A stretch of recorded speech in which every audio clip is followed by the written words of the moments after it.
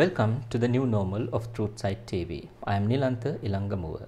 Today we are going to listen to the Israeli version of Palestine-Israel crisis and the prevailing political turmoil in Israel. My guest today is the Foreign Affairs Director at Likud party. He was appointed by the Prime Minister Benjamin Netanyahu in 2016. Eli Hazan joining by me from his house in Jerusalem.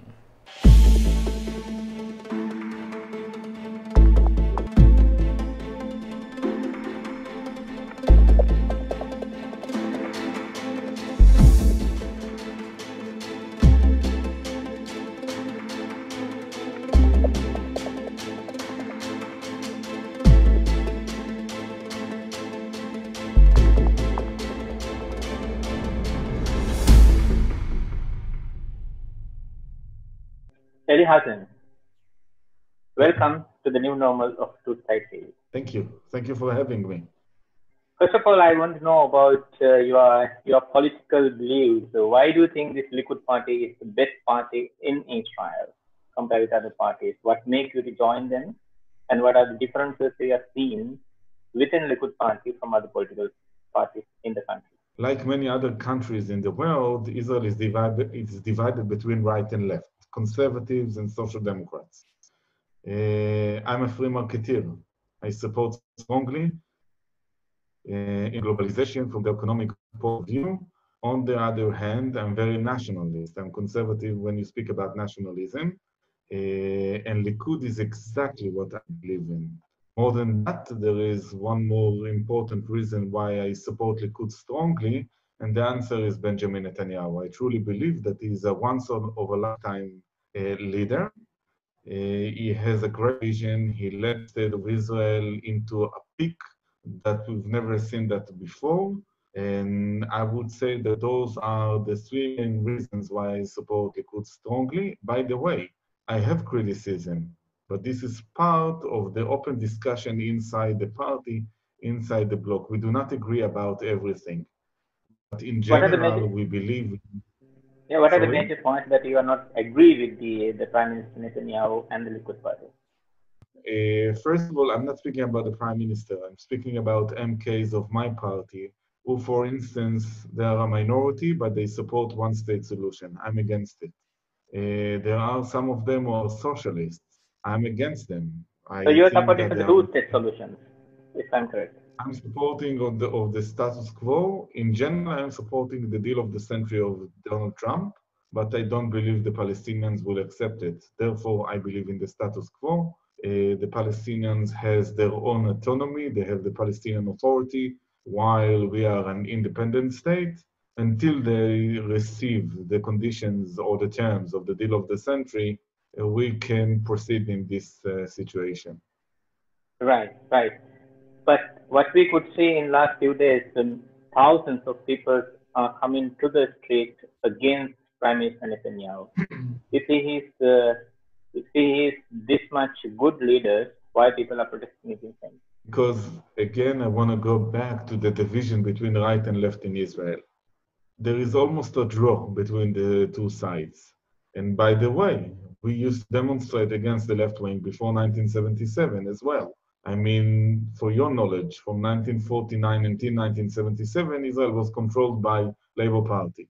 Israel is a democracy, and of course people will go to demonstrate against the Prime Minister, as much as we did in 2006 and 2007 against Prime Minister Olmert, who used to belong to the left wing. Israel is a democracy. Right now, the left wing don't accept the situation, and I will elaborate later about the condition of Netanyahu. But in general, this is part of democracy. There are many cases against Prime Minister Netanyahu, especially regarding corruptions. Yeah, thank you for asking me this question. It is very important, and thank you for giving me the opportunity to answer. I want to go back to what I have described about the division between right and left in Israel. The left wing in Israel cannot defeat Netanyahu since he go back to power in 2009. It is almost impossible for them to do it in the ballot box. So therefore, they are looking for alternative ways in order to take him down. I want to remind you, since 1997, Netanyahu had to deal with Pay attention to the number. 22 allegations, investigations of police and things like that. 19 of them ended without nothing, completely nothing. And I believe that the last 3 will end with nothing. More than that, we truly believe that there is one law for the citizens of Israel and one law for Prime Minister Netanyahu, because what we call the old elite want to take him down. That's why they want to take him down? Why? What's the problem with him? I tell you why. Because they lost the hegemony of the people. Again, from 1948 until 1977, they used to win the election every time. 8 election campaigns, they won. Since 1977, something has happened. More than that. They tried to replace Netanyahu many times, and they are not able to do it. Take, for instance, the last election. I mean, all the old establishment, the media, the left-wing were against Netanyahu, and nevertheless, they could not defeat him. In the end, we went into a unity government. Think what would happen to Netanyahu if he would compete without the lies and the campaign that goes against him by the left-wing, the media, and what we call the deep state and the old establishment. Nevertheless, they are not able to defeat him. Yeah, but Prime Minister don't have any majority in the Knesset. And he is struggling to form the government. In fact, of course, now he has a government, but there are a series of elections by aiming to get the majority, but he was unable to do so. Yeah, but think about you. Think what would happen to you if a lot of all the establishment would go against you, if the media will go against you, you will be able, or your rivals would be able to convince at least some of the people about you. Nevertheless, as I emphasized again, Netanyahu was able to win, although a lot of people were against him in the state of Israel. But many people said Prime Minister Netanyahu is not believing in peace, not believing in the permanent solution for this crisis. That may be the reason why the people, including press and in your term, this old elites and other communities are against him.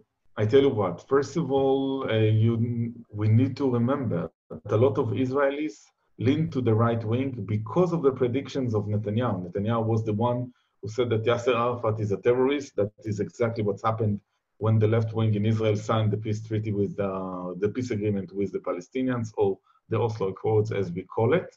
He is interested in peace, but a real peace, not a fake peace that was led by Yasser Arafat, who included a lot of terror actions against us. You live in Sri Lanka. You know exactly what terror is about. We felt it in Israel in the same way. In your case, it's more extreme, but we felt in the same way, the same actions, suicide bombers and things like that. And this is one of the reasons why Netanyahu is so strong in Israel. Now, we believe in peace, but we believe in a true peace. Do you mean the Prime Minister Netanyahu is believing in peace by taking more and more land from Palestine? No. First of all, it's too complicated to explain that, but don't forget, since 1922, okay, or even before that, when the British gets the mandate in 1920 from the League of Nations, it was promised to the Jews the whole land, including Judea and Samaria. And ever since, we needed to give up more and more lands to the Palestinians. Now, after 1967, when we released Judea and Samaria, there is a new reality. There is a Palestinian society there, and we do not ignore that. On the other hand, more Israeli settlers has arrived in Judea and Samaria. What we are doing as part of the deal of the century was to extend the Israeli sovereignty. Pay attention, it is very important.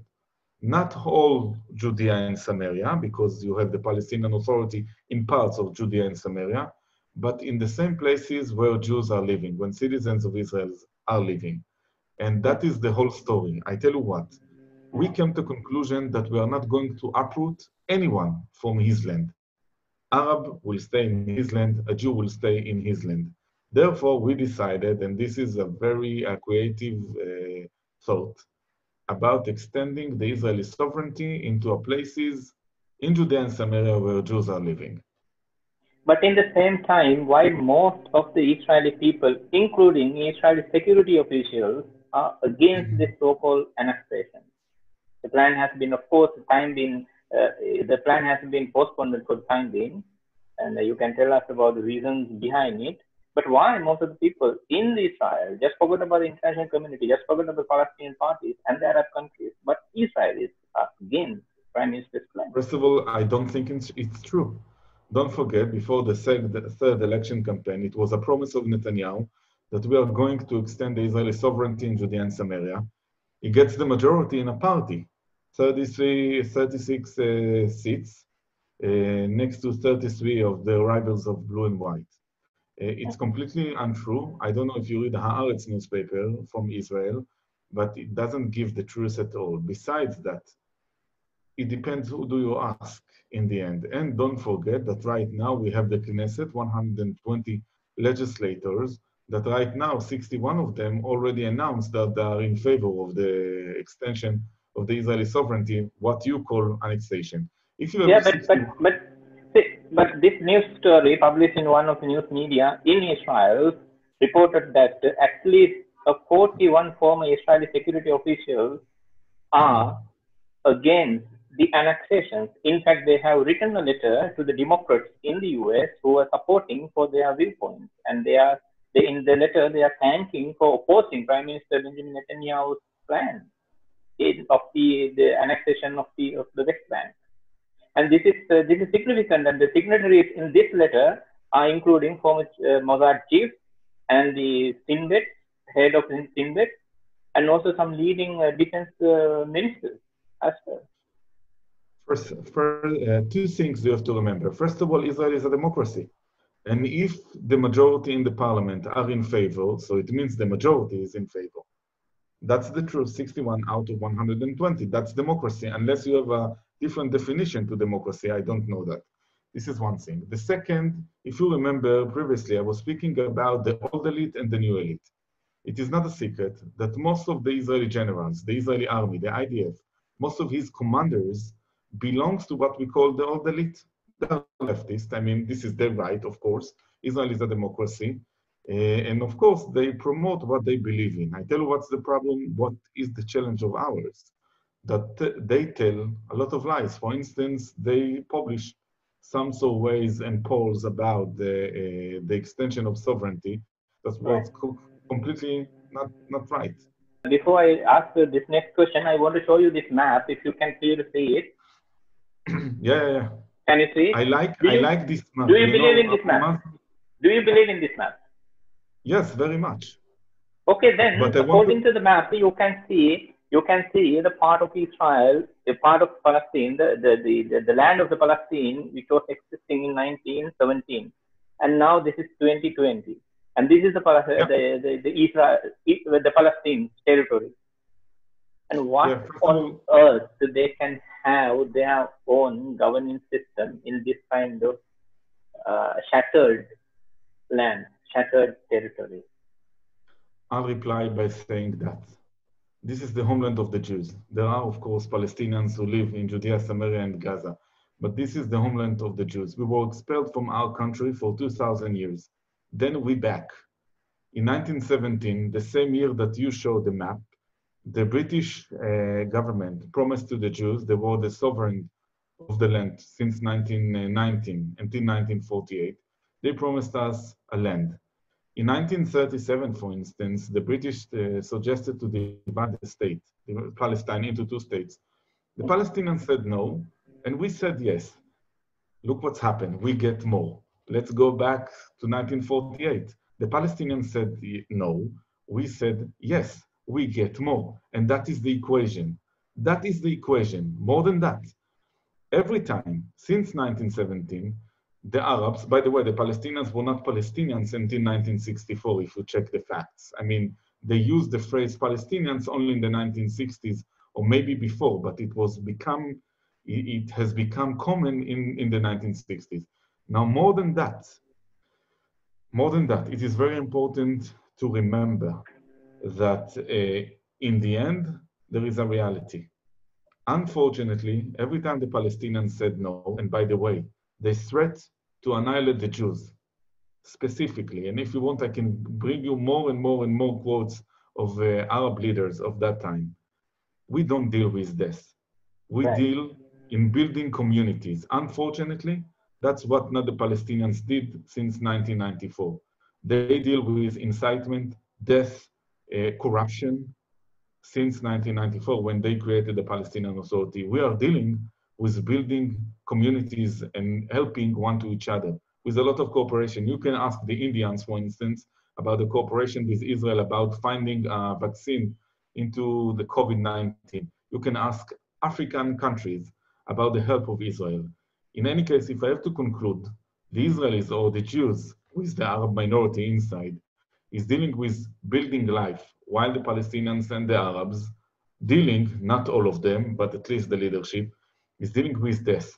And that is the explanation to the map you have presented to me. Do you believe in international law? Yes, this is the same international law that was giving us in 1920, according to the British mandate. As you told me, of course, there is a chronology of the events in the past few decades, but most of the conventions came into effort, or most of the conventions were ratified afterwards.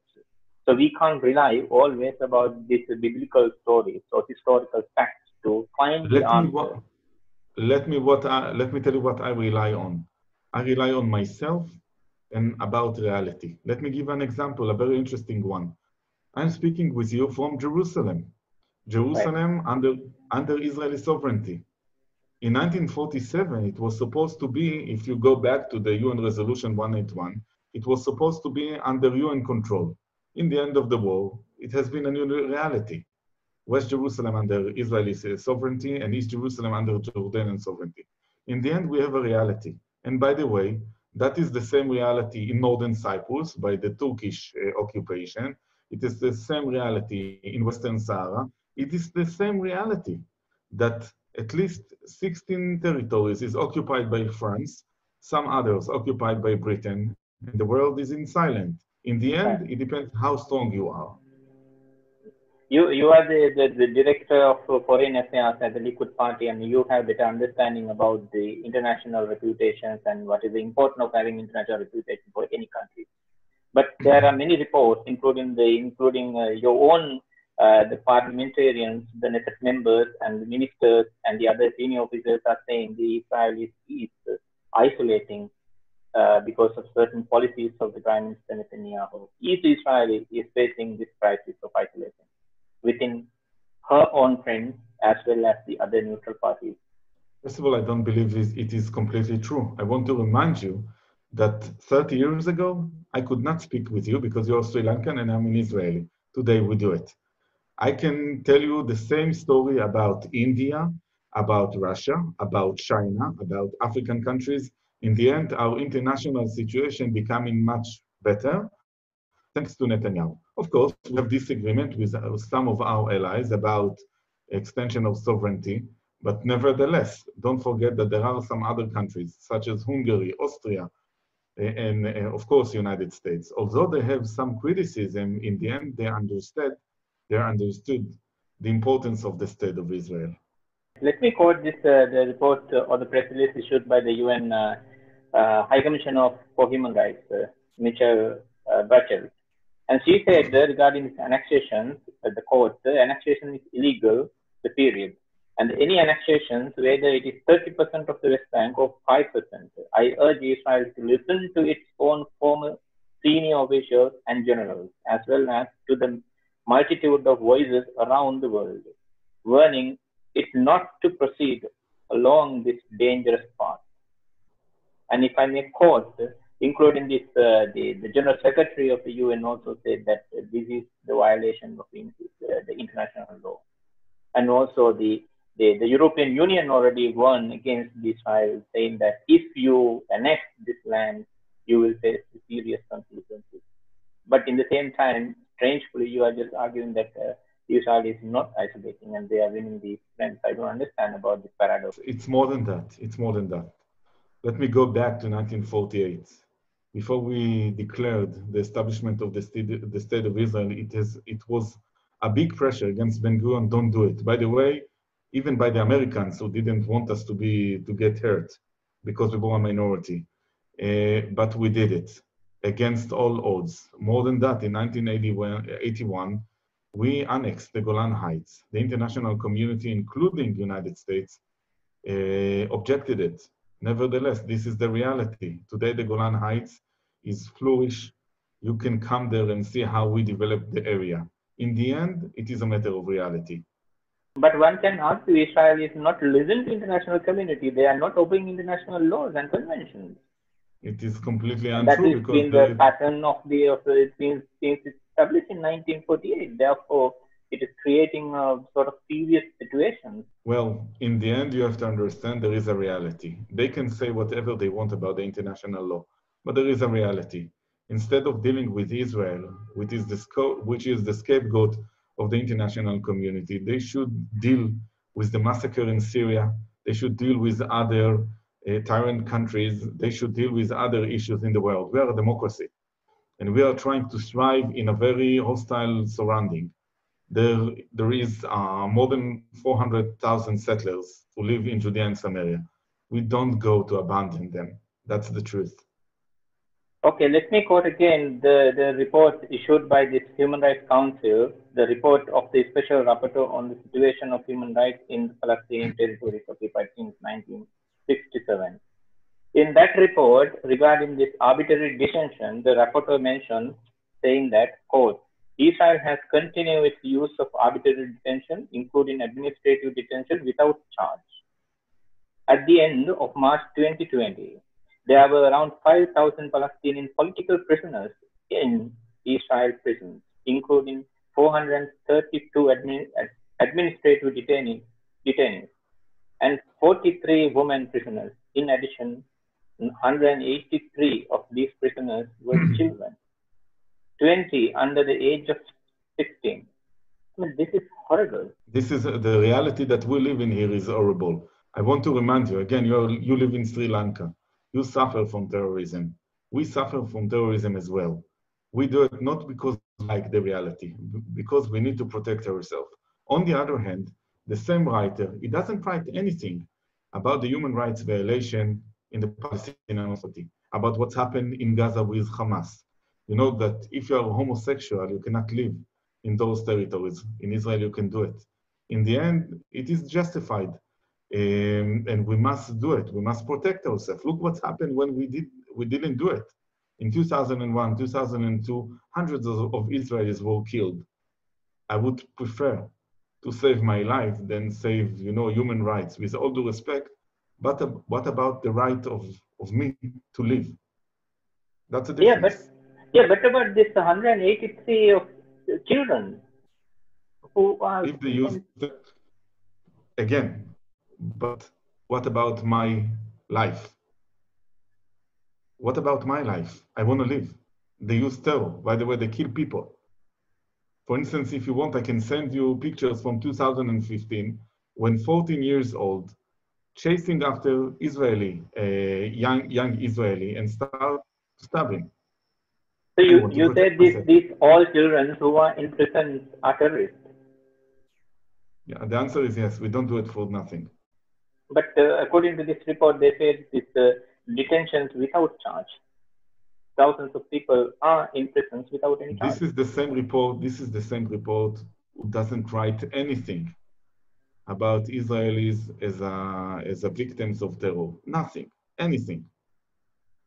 When they will start to do it, I will believe to this report. But right now, I know that I know it sounds very bad, but in the end, I have no other choice. And let me tell you one more thing.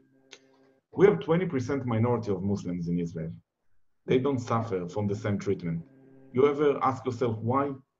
Because they are citizens of the state of Israel. If they don't use terror, so therefore no one will persecute them. Think about it. But That's the whole story.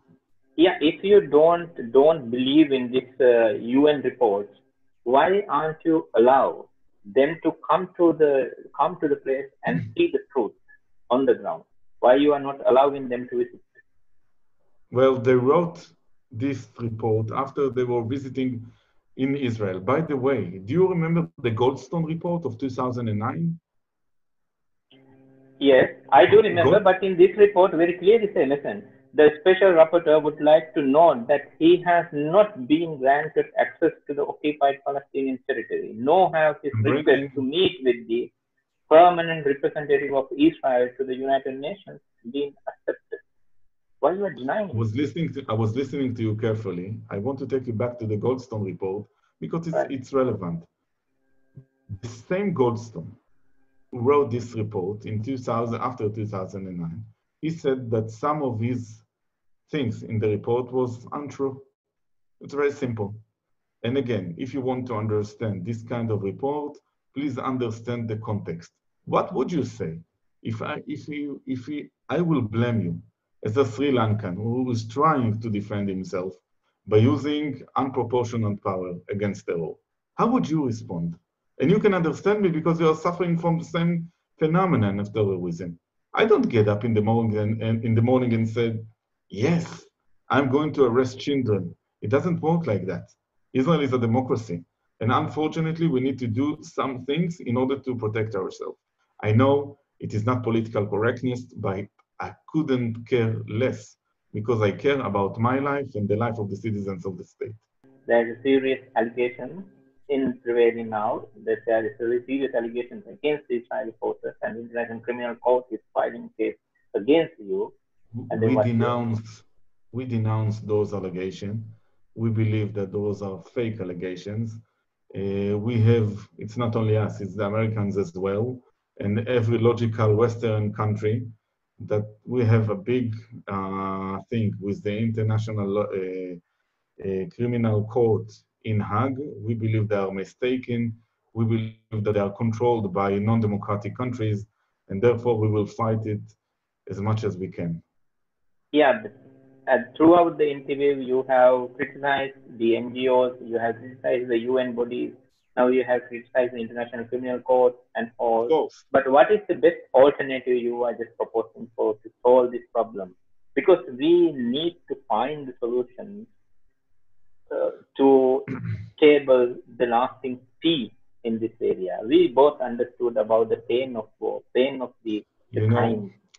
But you tend to forget that those organizations are controlled by non-democratic countries. For instance, let's speak, for instance, about the Committee of Human Rights in the United Nations. It is controlled by North Korea. It used to be controlled by Libya. It used to be controlled by Syria. All of them, they're not promoting human rights. So if the international institutions look like that, I couldn't care less about them. This is why we admire Donald Trump very much, because Donald Trump is very logical. He understood what many people in the world already understood. More than that, I want to tell you that some of the Europeans who used to criticize Israel, they rethink again and again and again. Let me tell you an example. There are a lot of European countries who finance the Palestinian Authority, the education system there. There is a big incitement, not only against us, the Jews in Israel, but against Christians, against the European countries. And more countries, Norway was the last one, started to rethink about distributing money to those targets. If that's so, I'm very happy. There is a progress in that regard. You are the director of foreign affairs at the Likud party, and what's your mission and how far you have been succeeded? It is a good question. I hate to speak about myself, but I'll try to do it in a very effective way. I have missions. In fact, I have 3 missions in my life. First of all, protect the state of Israel as much as I can. Second, to promote the ideas of Likud and Prime Minister Netanyahu. And third, to promote connection among people all around the world, thanks to the free market and globalization. This is how I see my duty in the world. That's what I do. By the way, this week we signed an agreement with a party in Venezuela. The name is Vente, a free marketeer party in Venezuela, an agreement of cooperation between Likud and Vente in order to promote cooperation. And that's what we do. That's what we believe in. Moreover, you spoke about the treatment to the Palestinians according to the UN report. I want to remind you that a lot of Palestinians using Israeli hospitals in order to be recured. This is our honor. This is our privilege. We believe in life. And please do remember that when you criticize Israel. Okay. So tell me about what is your plan for the next coming few years, especially regarding this relationship between Asian countries, including Sri Lanka. And well, I understand there are thousands of Sri Lankans are working in Israel. You have given tremendous opportunity for them to work there. So tell me about what's your plans for the future regarding the relationship between this area. The main target is to expand cooperation. Israel is good in some, sectors such as high-tech, fintech, nanotechnology, and things like that. We are specializing in agriculture.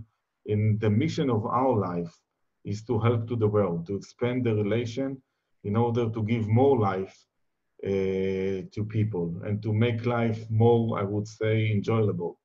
That is the target of the Israelis, I would say. Eli Hazan, thank you for your time. Thank you for joining our show. And we wish you all the best and stay safe and well. I would like to say thank you and have a great evening.